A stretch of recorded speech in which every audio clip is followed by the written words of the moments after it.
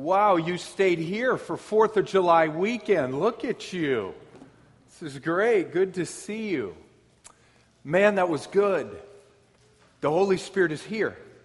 Jesus said, wherever two or more are gathered in my name, I'm there in their midst. He's here. May God help us to really, truly be conscious of His presence. And not just here, but when you leave, if you're trusting in Christ, He goes with you there. May the Lord help us to become more conscious of that. If you have a Bible with you, please turn to Acts chapter 15. Acts chapter 15, we'll be reading here in a minute, verses 1 through 21. For those of you just joining us for the first time today, welcome. I've been preaching through the book of Acts over the last few months or so. We're now in Acts chapter 15. This book was written by Luke, and it tells the story of how the gospel message of Christ went out to the world after Jesus ascended back to heaven. Jesus came, He lived, died, He rose again for the sins of the world. He ascended then back to heaven, and Acts tells the story of what happened next. At this point in the book of Acts, Paul and Barnabas have just gone out on their first missionary journey, heading to different countries, telling people about Christ, and they've just now returned to the church that initially sent them out, a church in Antioch. So they're back there now. That's where we are here. Let's go ahead and pray as we get going here. Well, Father, we just pause and we lift our eyes right now to the hills. And we say, from where does our help come? And we just remember this morning our help comes from the Lord, Maker of heaven and earth. And Father, as we open your scriptures, we just pray you'd help us. We believe you do help your people in and through the Holy Spirit, working through your word.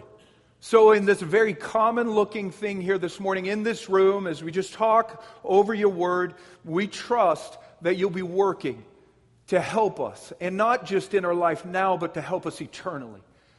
So, Father, we just ask you for grace. We thank you for your grace upon us in Christ, that in Christ we live in grace. You're accepted children right now, beloved children of God. And we ask you for your help, and we pray these things in the name of Jesus. Amen. You know, a wildfire, if you really stop and think about it, it's a pretty amazing thing. A wildfire, I don't know if you know this, it can actually spread at a rate of up to 15 miles an hour. That's fast. The fastest human can run about 22 miles an hour. That's very quick. And wildfires often caused by the smallest things. One of the most devastating wildfires in American history, it came from one spark from a blown tire when the rim hit the asphalt. Another massive wildfire was ignited when someone simply hammered a fence post into dry ground, dry grass. Or one wildfire in 1965 was caused by an overheated truck owned by none other than Johnny Cash, who was under the influence at the time. And the judge later asked him if he'd started the fire, and he said, "My truck did it. And my truck is now dead, so you can't question it." And he was ordered to pay $82,000. And in the book of Acts, you know, we've been witnessing this type of wildfire as the gospel message of Christ has been spreading. Started very small back in Acts chapter 2, just 120 disciples kind of hiding in Jerusalem, Christ followers there. But at Pentecost, they received the Holy Spirit. They were now baptized, as Jesus had promised, with both the Holy Spirit and with fire. And the Christians then began to spread, began to go out telling people about Christ. Initially there in Jerusalem, then spreading to Judea and Samaria. And at this point in Acts, the Christians have now been taking the name of Christ toward the end of the world, as Jesus said that they would. And man, as this message of Christ has been steadily moving out here in Acts, this gospel message has been crossing ethnic barriers. In Jerusalem, at the start of Acts, it was just full-blooded Jews hearing about Christ, beginning to follow Christ in faith. But then it was half-Jews in Samaria. And at this point in the book, it is now Gentiles, non-Jews, hearing about Christ, starting to follow Christ in faith. It's just this gospel wildfire here in Acts, spreading rapidly. The kingdom of God now spreading rapidly from nation to nation to nation. But what we see now in Acts chapter 15 is a very serious threat to this spread of God's kingdom. We see here in this chapter a very subtle attack against the gospel message itself. A very subtle attack against the gospel message about Christ that had the potential here to extinguish for good this gospel fire. Let's go ahead and read it, starting in Acts 15, verse 1. Luke is writing here, he says, "But some men came down from Judea and were teaching the brothers, unless you are circumcised according to the custom of Moses, you cannot be saved." And after Paul and Barnabas had no small dissension and debate with them, Paul and Barnabas and some of the others were appointed to go up to Jerusalem to the apostles and the elders about this question. So, being sent on their way by the church there in Antioch, they passed through both Phoenicia and Samaria, describing in detail the conversion of the Gentiles, and brought great joy to all the brothers. When they came to Jerusalem, they were welcomed by the church and the apostles and the elders, and they declared all that God had done with them. But some believers who belonged to the party of the Pharisees rose up and said, "It is necessary to circumcise them," the Gentiles, "and to order them to keep the law of Moses." The apostles and the elders were gathered together to consider this matter, and after there had been much debate, Peter stood up and said to them, "Brothers, you know that in the early days God made a choice among you that by my mouth the Gentiles should hear the word of the gospel and believe. And God, who knows the heart, bore witness to them by giving them the Holy Spirit, just as He did to us. And He made no distinction between us and them, having cleansed their hearts by faith. Now, therefore, why are you putting God to the test by placing a yoke on the neck of the disciples that neither our fathers nor we have been able to bear? But we believe that we will be saved through the grace of the Lord Jesus, just as they will." And all the assembly fell silent. And they listened to Barnabas and Paul as they related what signs and wonders God had done through them among the Gentiles. After they finished speaking, James replied, "Brothers, listen to me. Simeon has related now," Simeon being Peter, "has related how God first visited the Gentiles to take from them a people for His name. And with this, the words of the prophets agree. Just as it is written, after this, I will return and I will rebuild the tent of David that has fallen. I will rebuild its ruins and I will restore it, that the remnant of mankind may seek the Lord. And all the Gentiles who are called by my name, says the Lord, who makes these things known from of old. Therefore, my judgment is that we should not trouble those of the Gentiles who turn to God, but should write to them to abstain from the things polluted by idols, and from sexual immorality, and from what has been strangled, and from blood. For from ancient generations Moses has had in every city those who proclaim Him, for he is read every Sabbath in its synagogues." Amen. There are really three main parts to that long passage right there. The three things we'll look at this morning. We'll put them on the screen for you, the three parts here. First, there's a bit of a crisis here in this chapter concerning the gospel message of Christ.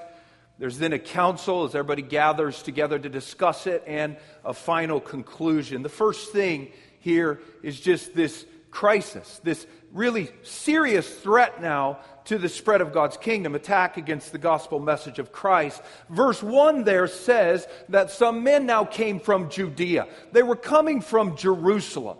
Jerusalem's where everything had started, and there was a huge church now in Jerusalem spread out through the city. And here's the important thing to note here. Most of the Christians back in Jerusalem, they were from a Jewish background. And some of these Jewish Christians had now traveled 300 miles north to the church in Antioch, where Paul and Barnabas now were. And the thing to catch here is that most of the Christians up in Antioch, they were Gentile. They had a non-Jewish background. And verse 1 says that these Jewish Christians from Jerusalem, well, they were now teaching these Gentile Christians up in Antioch. You can just picture these Jewish Christians up there now trying to teach the Gentile Christians, maybe going to their homes at night, visiting, after dinner Bible studies. And what were these Jewish Christians now teaching these Gentile Christians up there in Antioch? Look at verse 1 again. Luke says, "But some men came down from Judea and were teaching the brothers there in Antioch, unless you are circumcised according to the custom of Moses, you cannot be saved." Now, I realize that you woke up this morning just praying that the preacher today would talk about circumcision. And your prayers are going to be answered, because I am going to talk about that. Circumcision for the Jews back in those days was very important. Most cultures back then did not circumcise their little baby boys, but the Jews did, because God had told them to do it. Way back in Genesis 17, first book of the Bible, God told Abraham, father of the Jews, that all of his male descendants should be circumcised. And circumcision was then the old covenant sign. It was the sign that showed that the Jews were God's people. It showed that they were connected to the Old Testament promises of God. And here's the thing, any Gentile back then, any non-Jew who wanted to become part of God's people, who wanted to become connected to God's Old Testament promises, well, that Gentile had to become a Jew, which included circumcision. The Gentile would have to be circumcised if he was a male. The Jews believed that circumcision was the entry point into God's kingdom, into God's forgiveness. The Jews believed that no uncircumcised Gentile could ever be forgiven, be saved by God. So at this point in time here in the book of Acts, circumcision for hundreds of years now had been just critically important for the Jewish people. And now here in Acts, the Jewish Christians, all of these Jews who are now coming to faith in Christ, they don't know what to do with circumcision now. Is it still important? It has been for hundreds and hundreds of years. Now, these Jewish Christians, they know now that in order to be saved, in order to be forgiven, a person must have a living faith in Jesus Christ. They know that Jesus is God in human flesh. Jesus lived, He died, He rose again for sin and to be forgiven now and to enter heaven when you die. You must trust in Christ. The Jewish Christians know that. But here's the $60 million question for the Jewish Christians. Do uncircumcised Gentiles also need to be circumcised in order to enter the kingdom of God and be saved? Trust in Christ for sure, you Gentiles, but do the Gentiles, uncircumcised, also need to receive this old covenant sign to be forgiven and go to heaven? And it makes sense that this would be the case. But there were many Jewish Christians in this day who believed that Gentiles did also need to be circumcised. The Jews believed circumcision was necessary for salvation. those Jewish Christians in the Bible were called Judaizers. They kind of combined faith in Christ with some Jewish stuff, including circumcision, Judaizers. And some of these Judaizers, well, they had now traveled to this Gentile church up in Antioch. Gentile Christians, and they were teaching these Gentile Christians, verse 1 says, unless you are circumcised, you cannot be saved. But I want you to pause for just a second, because this was really more than just circumcision here. When Paul and Barnabas later travel here back to Jerusalem to debate this thing, I want you to see what the Judaizers in Jerusalem then said. If you look at verse 5. But some of the believers who belonged to the party of the Pharisees, these are the Judaizers, they rose up and said, it is necessary to circumcise Gentile believers and to order them to keep the law of Moses.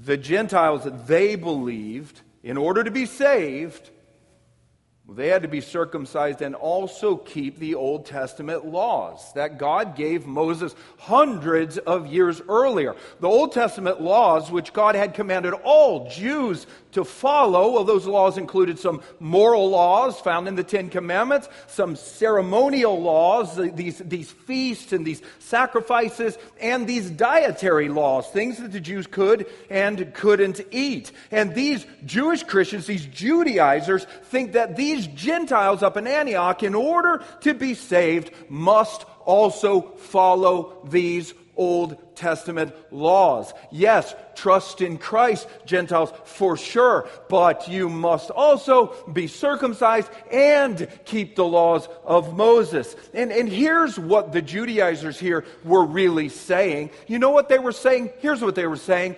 If you Gentiles, if you want God to save you, you must trust in Christ and you must become Jews.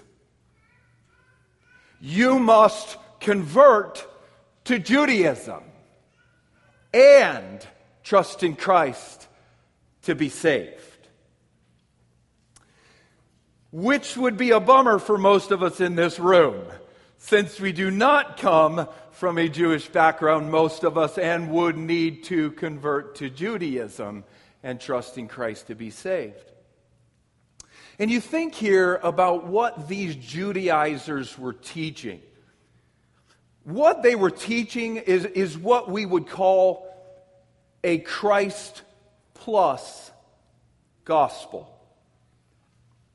In order for you to be forgiven, become part of God's people, go to heaven, you must trust in Christ plus do a few other things. Jesus does some things for you. He died for your sins, so trust in Him. But you also then must do a few things for Christ. In this case, become a Jew. This is a Christ plus gospel. And I want you to pause for a second, because there are lots of Christ plus gospels in our world today. Lots of them. They all sound a little different on the surface, but at the core, every Christ plus gospel, it's the same. It's basically this. In order to be forgiven, to be part of God's people now, and to go to heaven when you die, you must trust in Christ. And, or plus, do just a few other things. You know, this Jewish version is still around today. There are some people who will tell you, you want to be saved? Trust in Christ, plus follow all the Old Testament laws. Circumcision, festivals, the food laws, no more bacon for you if you want to go to heaven. Or maybe it's a it's Christ plus a certain denomination. You trust in Christ, but you also need to join a certain denomination if you really want to go to heaven. Or trust in Christ, but you need to dress this certain way. Or trust in Christ, but school your kids in this certain way. Or trust in Christ and only read this certain translation of the Bible.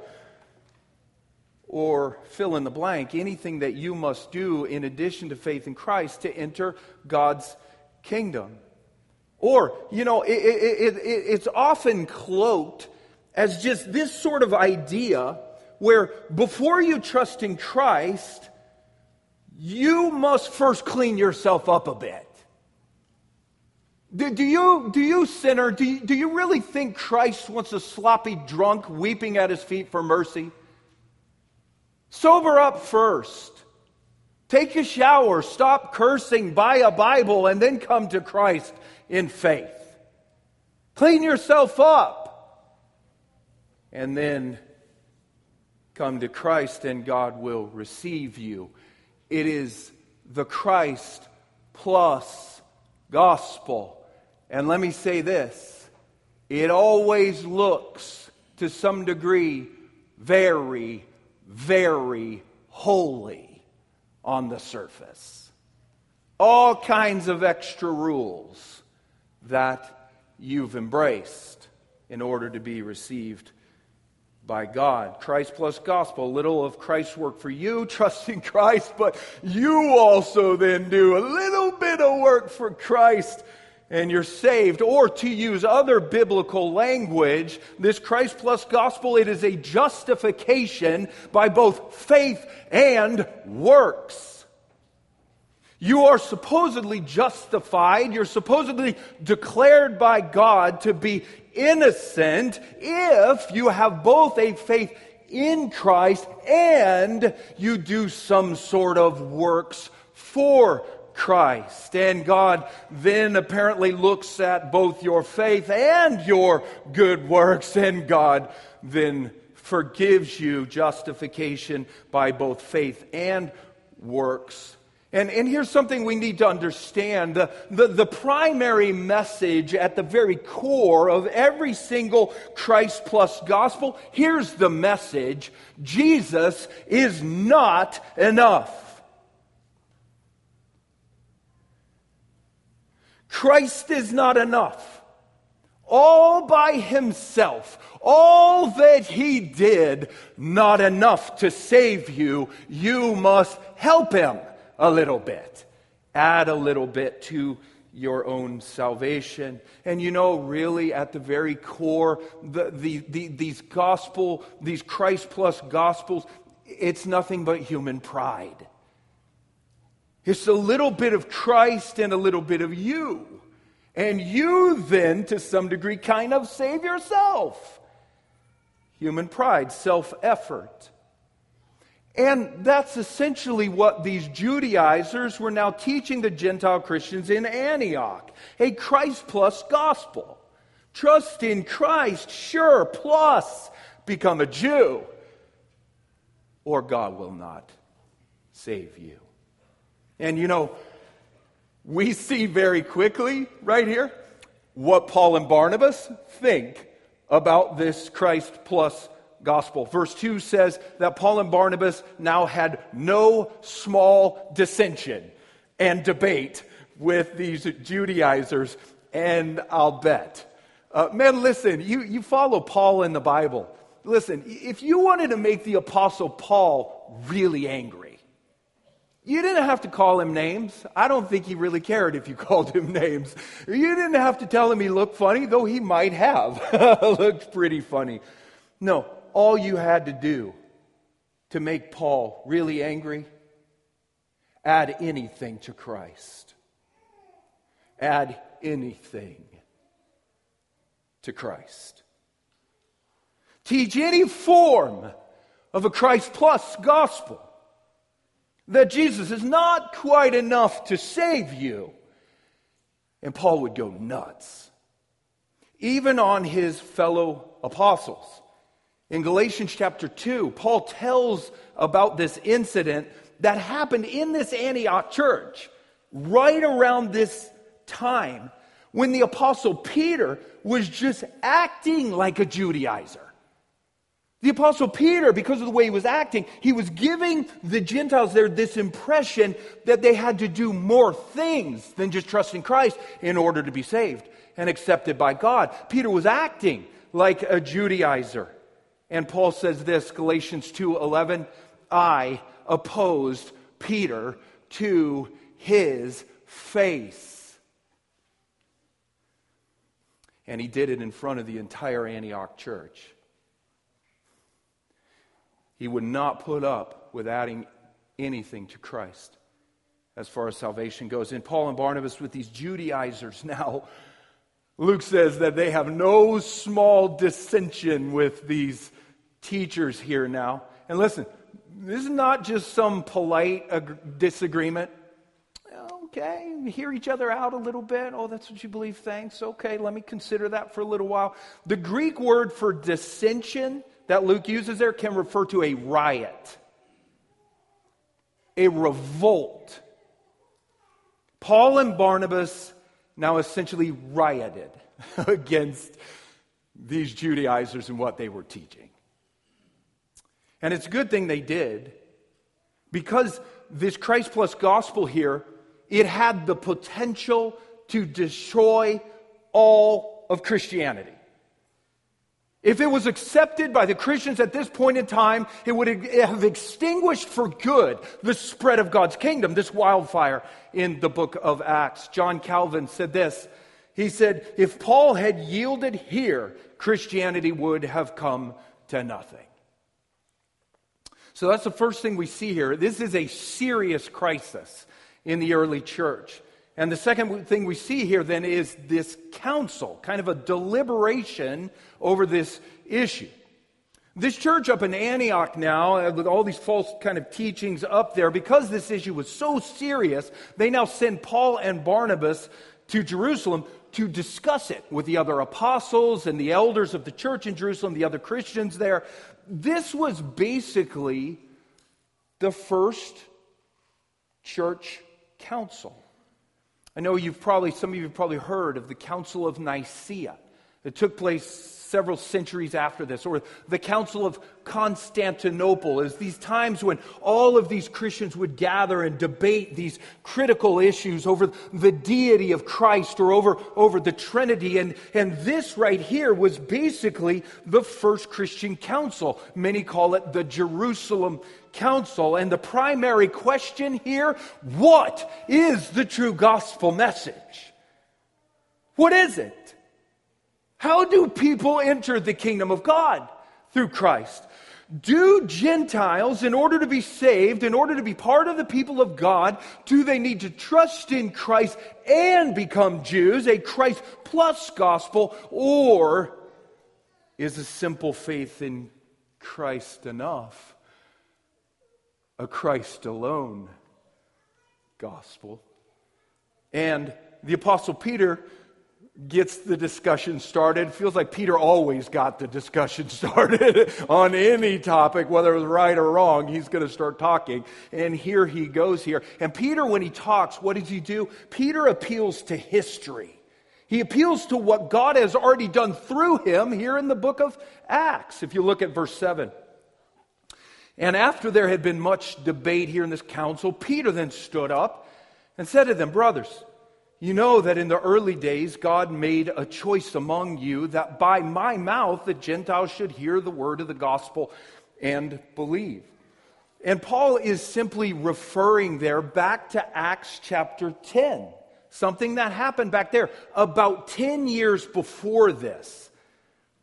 Back there in Acts 10, God had sovereignly sent Peter to a man named Cornelius and his family, a bunch of Gentile non-Jews. And Peter preached Christ to them, told these Gentiles who Jesus is and what Jesus had done, and those Gentiles believed. Verse 7 there says that they simply heard about Christ And they believed. It was the first group of non-Jews in Acts to put their faith in Christ. Here's the thing. The second those Gentiles in Acts 10 put their faith in Christ, well, God poured out His Spirit upon them. Here's Acts 10:44. It's a recap of what happened. While Peter was still saying these things about Christ to these Gentiles, the Holy Spirit fell on all who heard the word there and believed. And that right there, this gift of the Holy Spirit to those Gentiles, that was proof, that was evidence that God had now received these Gentiles as His own people. And here's the critical point. The reason Peter now looks back to that story in Acts chapter 10, when those Gentiles put their faith in Christ and received the Spirit, which is evidence that God had received them, none of them were circumcised.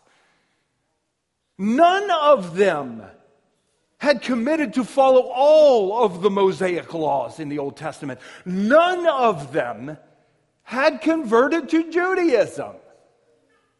It was just faith.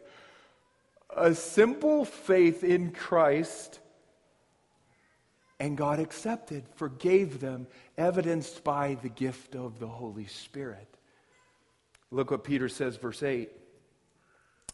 And God, who knows the heart, bore witness to these uncircumcised Gentiles who believed by giving them the Holy Spirit, just as He did to us, circumcised Jews who believed and received the Spirit. And God made no distinction between us Jews and them, the Gentiles, having cleansed their hearts by faith. A simple faith. And God purified. He cleansed, washed their hearts, forgiven. John Polhill says this.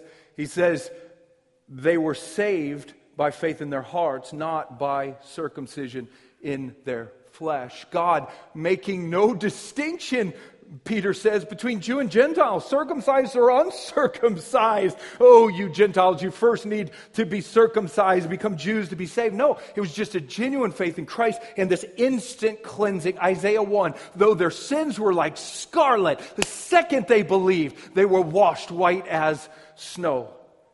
Or to use other biblical language, they were justified.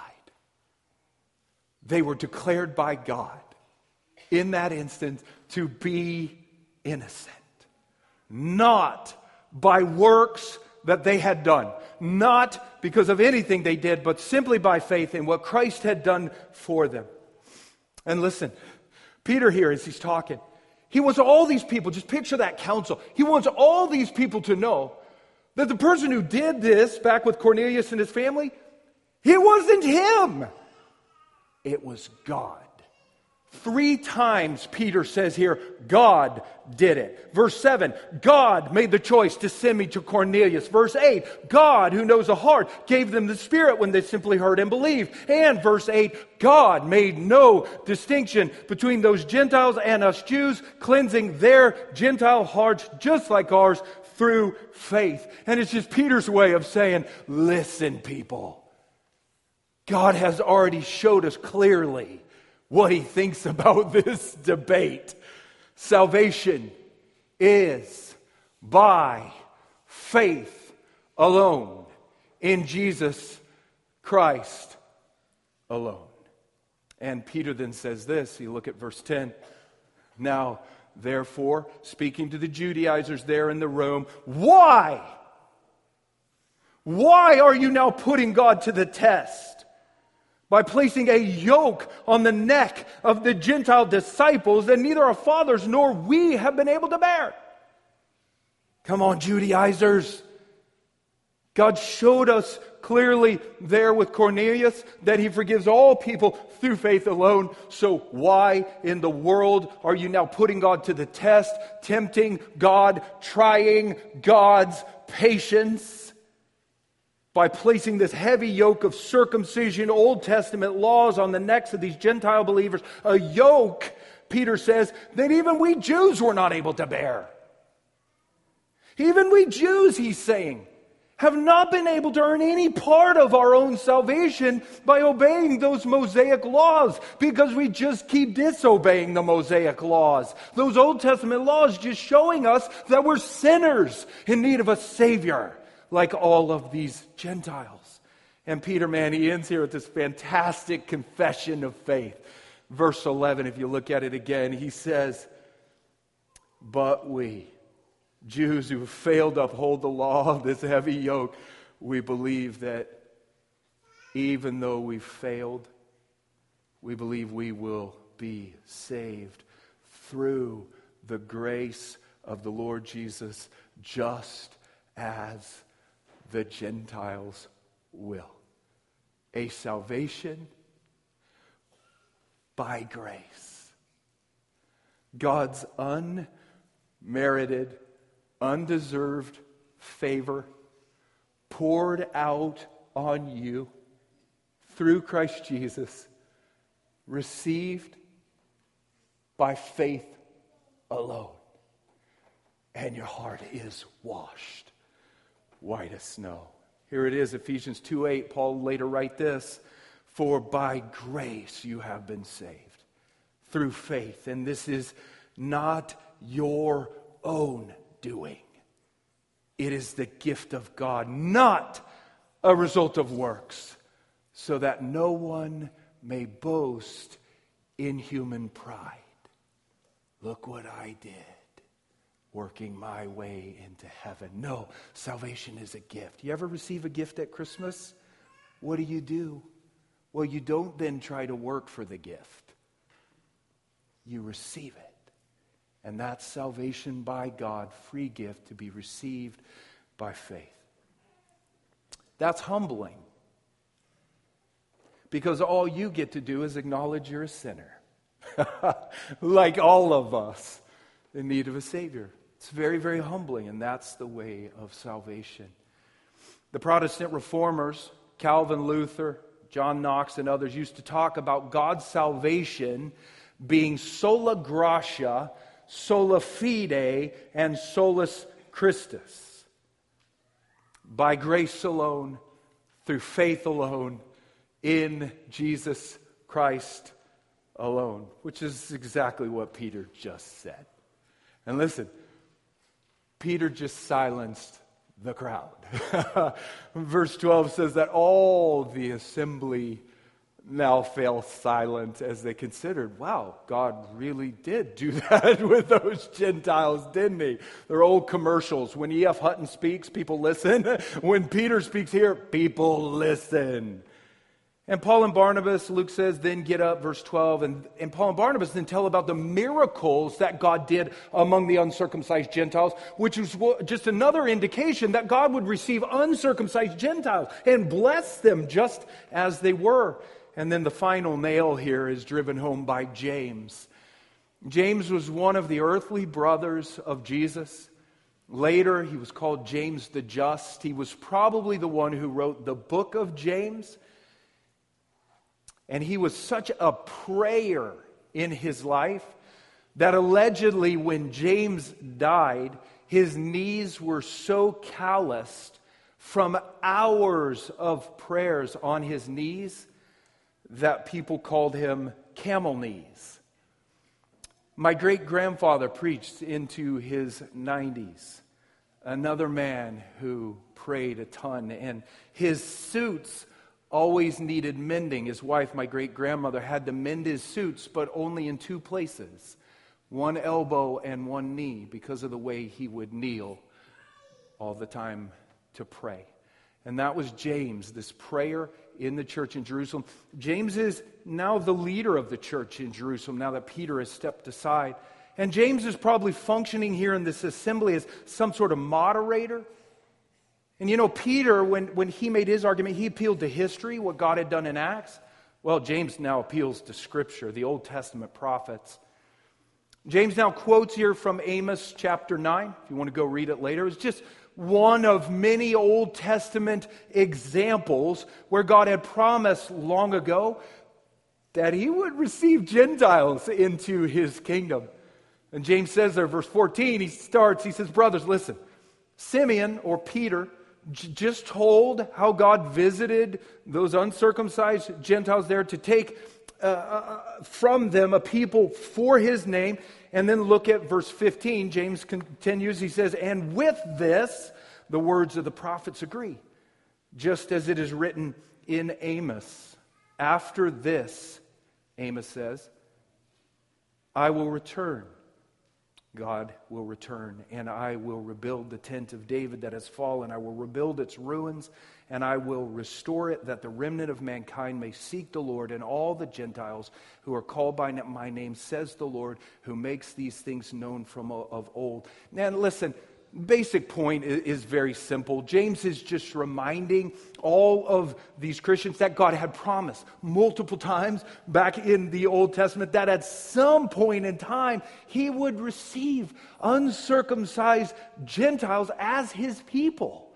Gentiles, Amos said, who would be called by God's own name, not becoming Jews first, but being received by God as Gentiles. And James knows that this is now being fulfilled in and through faith in Christ. Both Jew and Gentile, no distinction now between them. Both of them now entering God's kingdom by grace alone, through faith alone, in Jesus Christ alone. And man, this assembly, they now looked at history, they now looked at Scripture, and they now know beyond a doubt, they know God's answer to this question. The one true gospel message, it is not a Christ plus gospel. Faith in Christ plus your works in any way. No, the true gospel is a Christ alone gospel. Every sinner, regardless of age or gender, ethnicity, will be saved sola fide, sola gratia, solus Christus, Christ and Christ alone. And so James gives the final verdict here. That's the last thing in the text. First the crisis, then the council, and now we got the conclusion, the verdict or decree from this assembly. If you look at verse 19.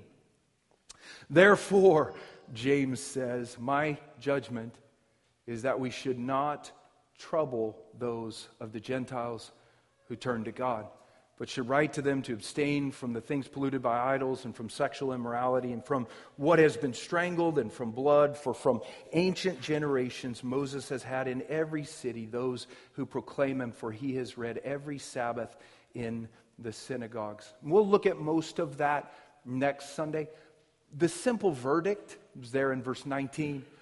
My judgment, James says, and all the Christians there, apart from the Judaizers maybe, were in agreement, I'm sure. James says, my judgment is that we should not trouble these Gentiles who've turned to Christ in faith. God has made it clear. And we should not add this heavy yoke of circumcision and the Old Testament laws or anything else on the necks of the Gentiles. Gentiles, you may eat bacon. That's a good thing. God saves sinners, Jew or Gentile, by grace, through faith in Christ alone. Christ alone gospel. And you know, James does then give a few directions there for the Gentiles, things that they should look to do and not do as Christians. None of those were for their salvation. None of them.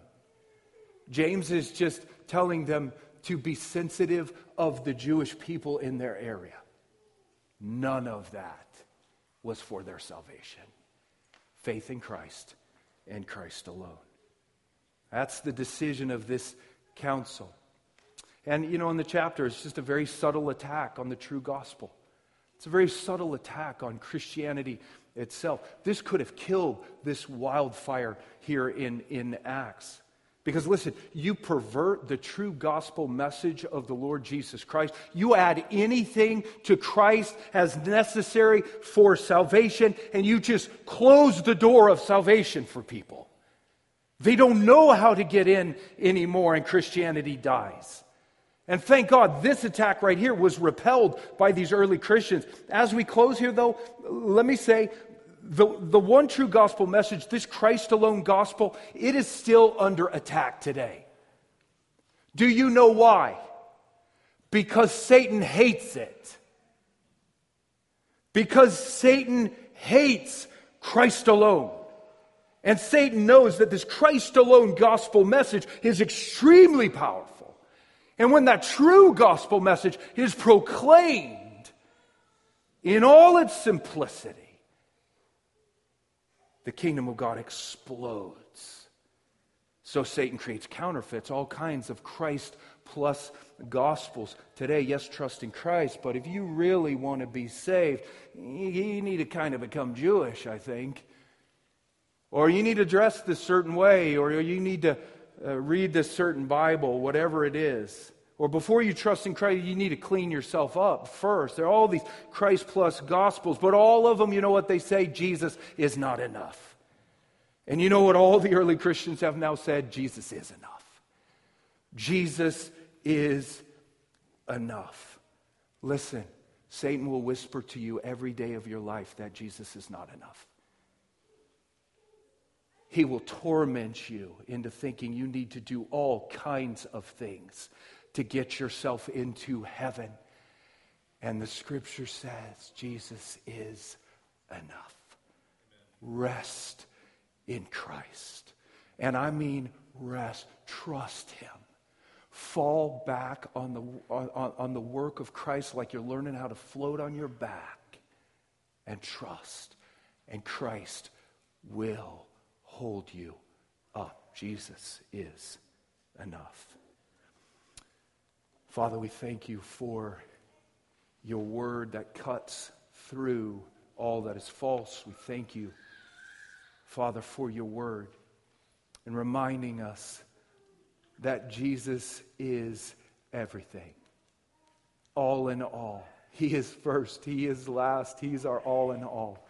And I just pray now, Father, according to your grace and mercy, you would give faith in this room now to trust only in Christ. Those who have wavered, bring them to Christ now. Those who put their faith in Christ ages ago but are struggling, strengthen their faith now. Christ is enough. Christ is enough. And because of Christ, I now live in grace. I'm now a beloved child of God no matter what. That's who I am. That's who I am. Father, give faith across this room, I pray. And help us again. Help us, Lord, maybe for the first time, to rest in Jesus alone, to enter your kingdom.